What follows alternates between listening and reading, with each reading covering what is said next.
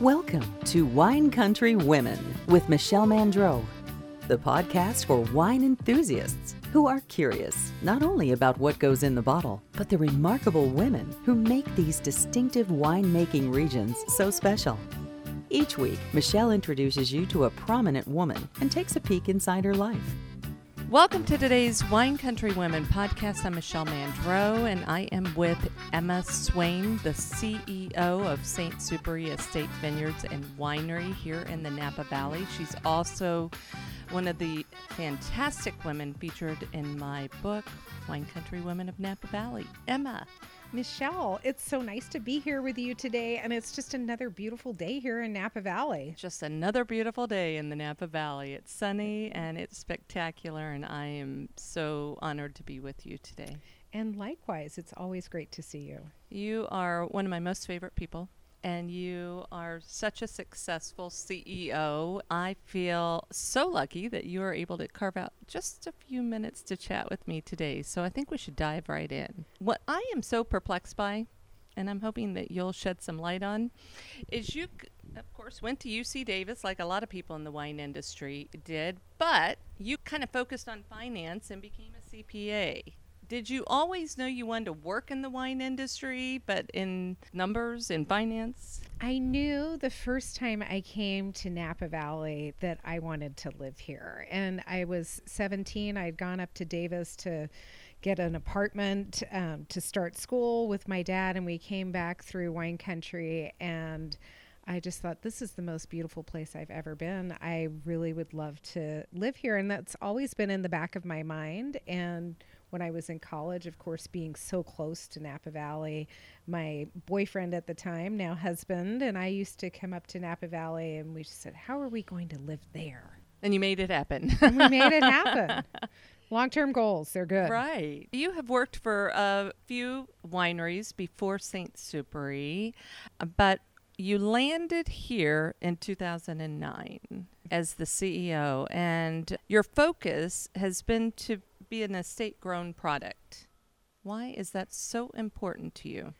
You know, since I started in the wine business, when I very first started, I sat next to Al Bronstein, the founder of Diamond Creek, and he was saying to me, you know, the only way to make the very best wine is to have complete control over your grapes and your winemaking, and to be an estate winery. And I really took that to heart. I think any product that you make, when you can control your supply chain, when you can control how every single detail is made, that's the way to make the very best product. Maybe that makes us a little bit particular here at St. Supery, but I know that Michael Scholes, our VP of Viticulture and Winemaking, definitely shares that view with me, that we want to do our very best. And to do that, we need to know everything that's happening in the vineyard and in the cellar. Give me a little history lesson of him. So Michael Scholes started with St. Supery in the early 90s, and he created our Sauvignon Blanc style. He worked with Michel Rolland to create our Élu, our red Bordeaux varietal blend. He was here for about 6 years, worked on planting a lot of our vineyards. Then he left to start another project for a few years and came back in 2009. And you've been together ever since. We've been together ever since. And he believes, like you do, that in order to create high quality, fantastic wine, it must be estate grown. Yeah, we all have a shared vision here at St. Supery. It's super important to us to work as a team and to put St. Supery first, because we feel like if the winery succeeds and the wines are fantastic and we do a good job of taking care of our guests and bringing them joy, then success will follow for all of us. Well, on that note, you so generously poured some of your fabulous rosé for us today. Let's briefly talk about it. Right. Well, this is fun. It's our 2022 St. Supery Estate Rosé, and it's all 5 of the red Bordeaux varietals. So it comes from our 2 properties, our high elevation Dollarhide Vineyard, as well as our beautiful Rutherford Vineyard. It's mostly Cabernet Sauvignon, But I sort of think of it as my summer red wine and my winter white wine. Because in the summer, sometimes you want something a little bit heartier. It's a hearty rosé. It's a dry rosé. It smells like strawberries. It's just quite delicious. And I love it with a grilled salmon with a strawberry salsa. I love it just sipping on the porch like you and I are doing right now, which is perfect. Kind of perfect. Or even a strawberry and goat cheese crostini with a little balsamic.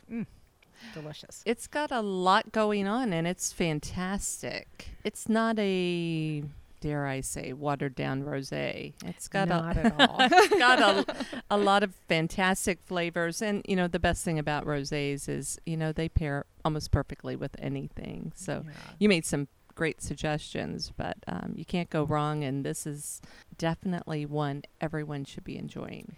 Well, we don't make a lot of it, but we do sell it here at the winery, and it has some limited distribution around the U.S. So if you want to take a try, check out the wine searcher on our website. We'll show you based on your zip code where it's available, or you can always get it here with us. Well, let's talk about St. Supery, some numbers, shall we? How much wine do you make? Well, that's tricky. How much wine can you tell us you make? Well, I can tell you that we have about 550 acres of vineyard, and as we're a state, every season is different as far as how much we're making, because we can't buy any fruit.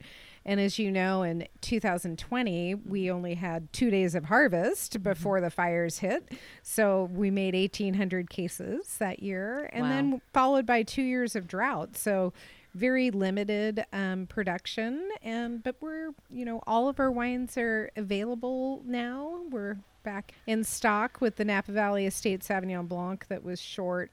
So we're excited to have wines all around the country again. Okay, so she told me how many acres. She won't tell me the production, but that's okay. I mean, it fluctuates. It can be as high as 100,000 cases. Wow. Yeah. Do you sell off any of your fruit? No, we don't sell any fruit. We do, however, sell a little bit of wine that doesn't make the St. Supery cut. So we grow everything to make a quality wine. But of course, you have the hard press and those bulk wines that we sell those off that don't make the cut for our quality. One of my most favorite wines that you make is the Dollar Hyde Sauvignon Blanc. Oh, I love that wine. I mean, I love them all, but well, yes, they are all fantastic. Sauvignon Blancs have gotten very popular lately, and yours is especially good. To me, it has a lot of those, and I'm not sure how you describe it, but like almost tropical fruit flavors. It does. At Dollar Hyde, well, in Napa Valley, we have half the world's soil orders. And at Dollar Hyde, we have 7 different soil series and 13 variations. And we grow our own field selection of Clone 1 Sauvignon Blanc all over the property. And that soil, that high elevation, that creates a different flavor profile in each of those locations, and different harvest decisions do. So some of it gets that tropical fruit, some of it gets that pink grapefruit, green lime, and it depends on the site. We have 44 different parcels of Sauvignon Blanc on the Dollar Hyde Ranch, and they each bring a different component to the Napa Valley Estate Sauvignon Blanc blend. And then the Dollar Hyde Sauvignon Blanc comes from the oldest parcel, planted in 1985. And that parcel tends to have a lot of tropical fruit. It's in a heavier soil. And it's and always a little pink grapefruit to me from that wine. Sometimes even a hint of fennel and caper.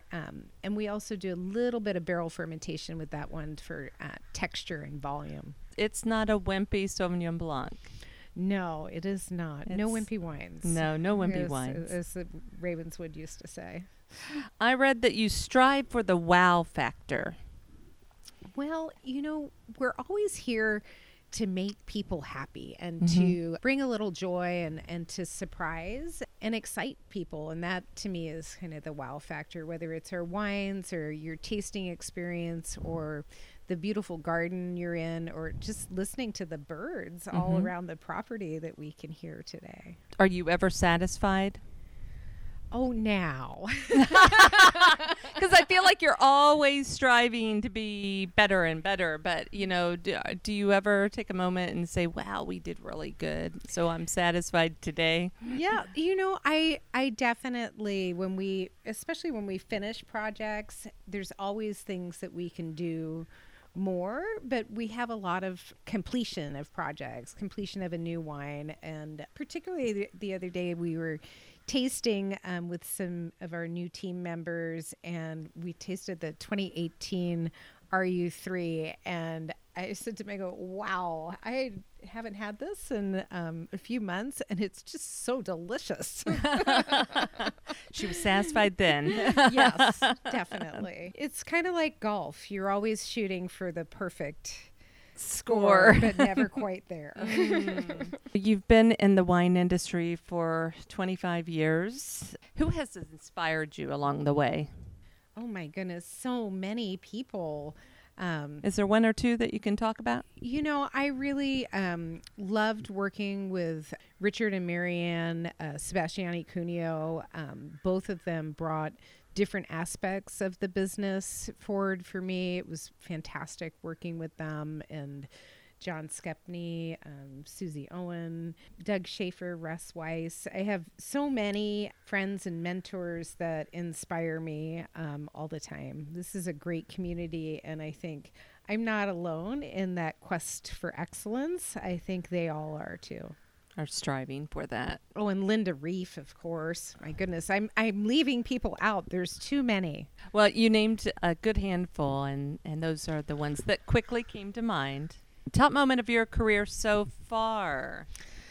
Well, I think one of my sort of surprise top moments was, when I started at St. Supery, and Michael came back on right afterwards. We were very united in our focus for quality and invested a lot of the family's money in improving our vineyards and our infrastructure, and really just working super hard. And Robert Parker gave us some really nice scores, and we thought, oh, maybe we'll get one or two, and we'd never been scored by him before, and I think we got 9 all at once, and so we were all just sort of blown away. And I know that scores aren't everything, but it's also a validation that we're moving in the right direction. And his comments that no other winery in Napa Valley had done so much to improve quality as we had, that that for me was more important than the numbers, because it was the recognition that we were doing the right thing, we were moving in the right direction, and had more success than we even realized.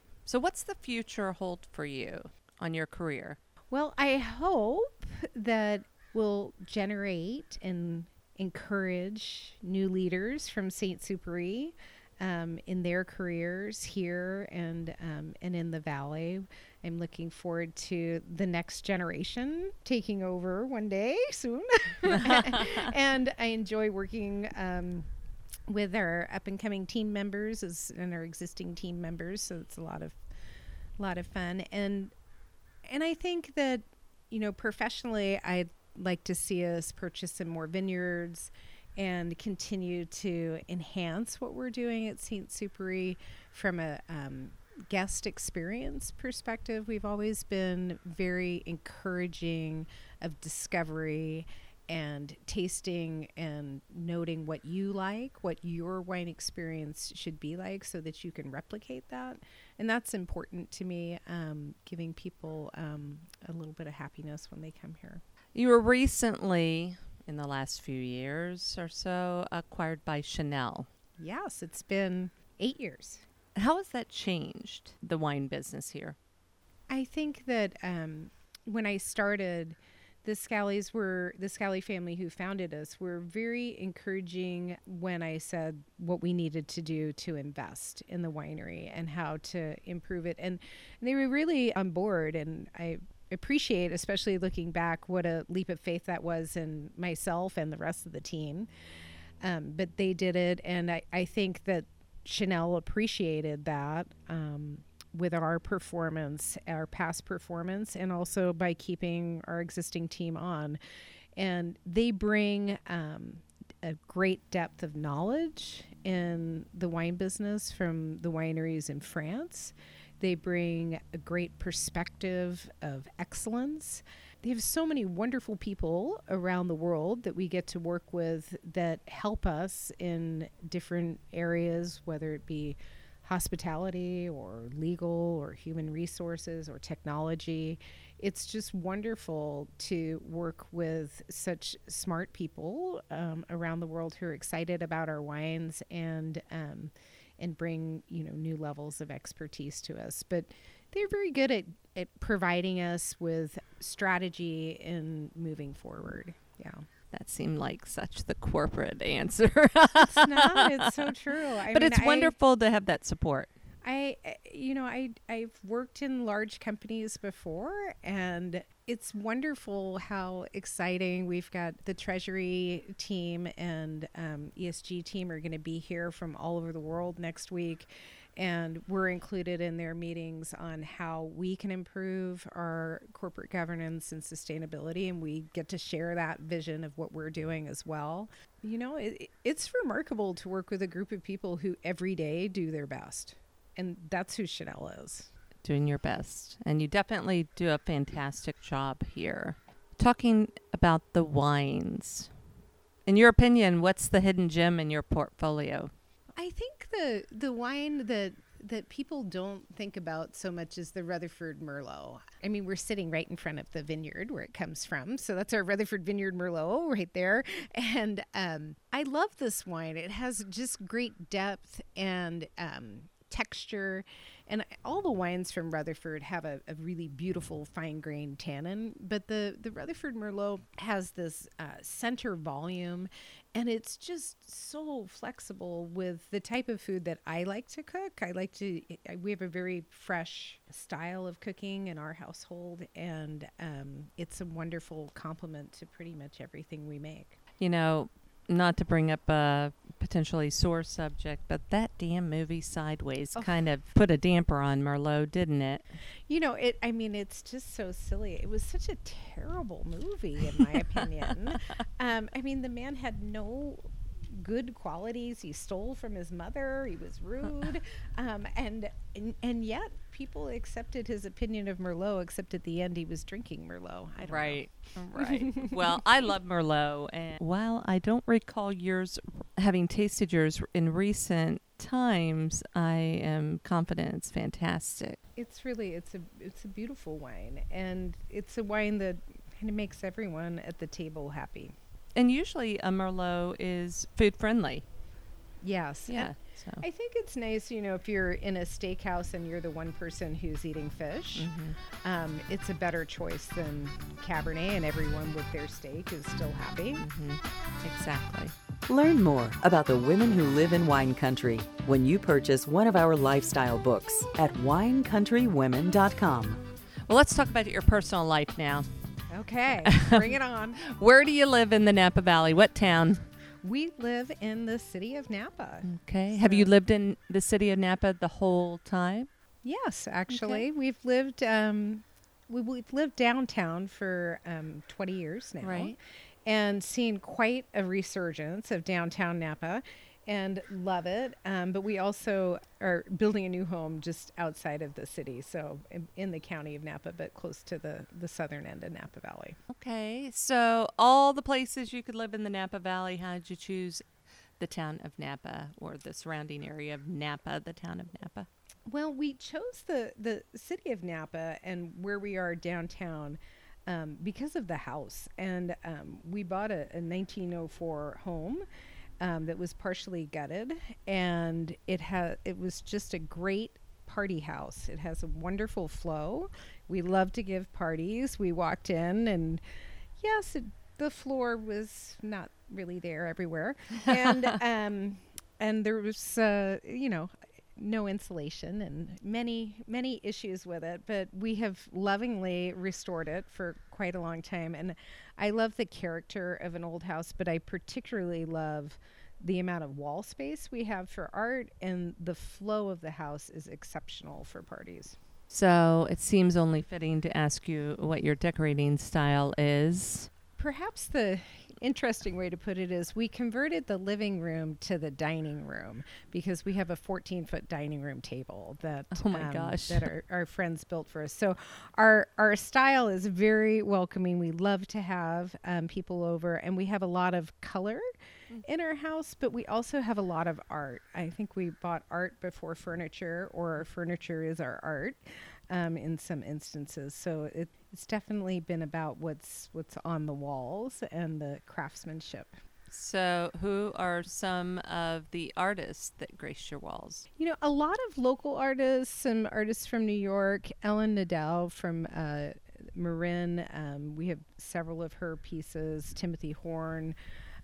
We have a lot of local artists, Nick Rosal out of New York. So it just A variety. a great variety, and we see something, and if it stirs an emotion that's positive, then it tends to end up in the house. Do you still have any wall space left? You know, sometimes we have to do the grand art rotation in order to see everything. Fascinating. What kind of music do you like to listen to?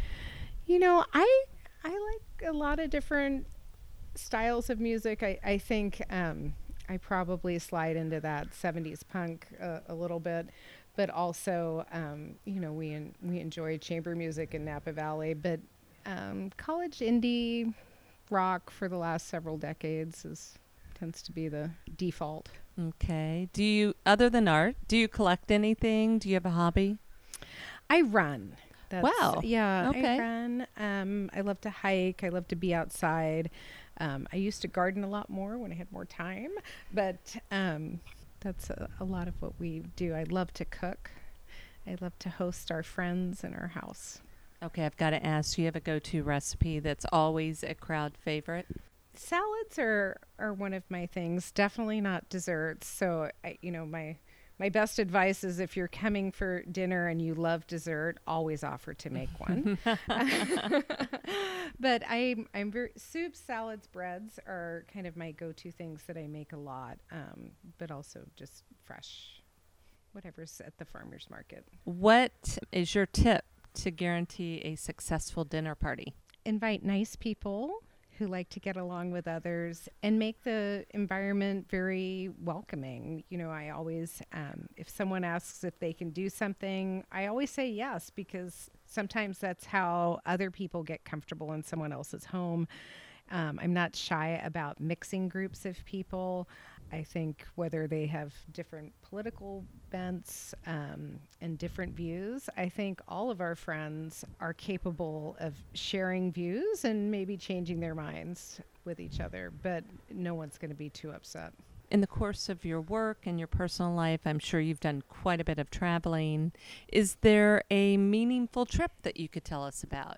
You know, I think one of my favorite trips ever was Michael Schultz, our winemaker, and I went to Bordeaux and had just a spectacular trip that the Chanel team and Michel Roland coordinated for us. And it was beautiful. The wines were delicious. The food was delicious. But most of all, it was inspiring every day to see how a different region attacked similar and different problems than we did, and how we could take their solutions and tweak them a little bit to improve what we were doing. And it was just 10 days of lots of ideas that we were then able to come back and implement. That would be a big one. And then Australia. I always love Australia, or Paris.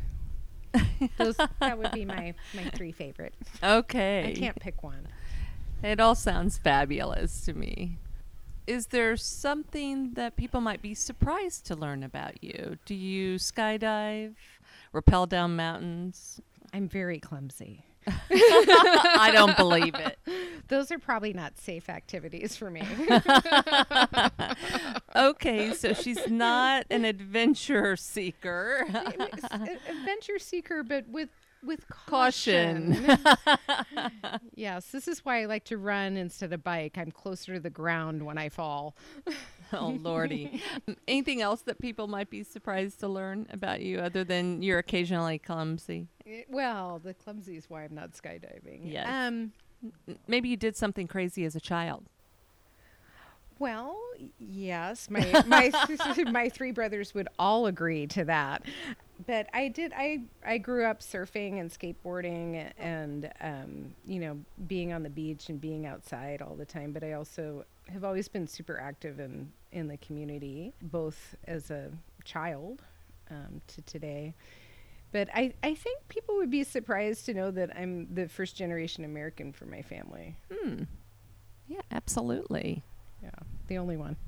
Only one. There's only one Emma Swain. Now my niece and nephews. You talked about community. You are very dedicated to giving back to the community. Let's talk about that briefly. Why is that important to you?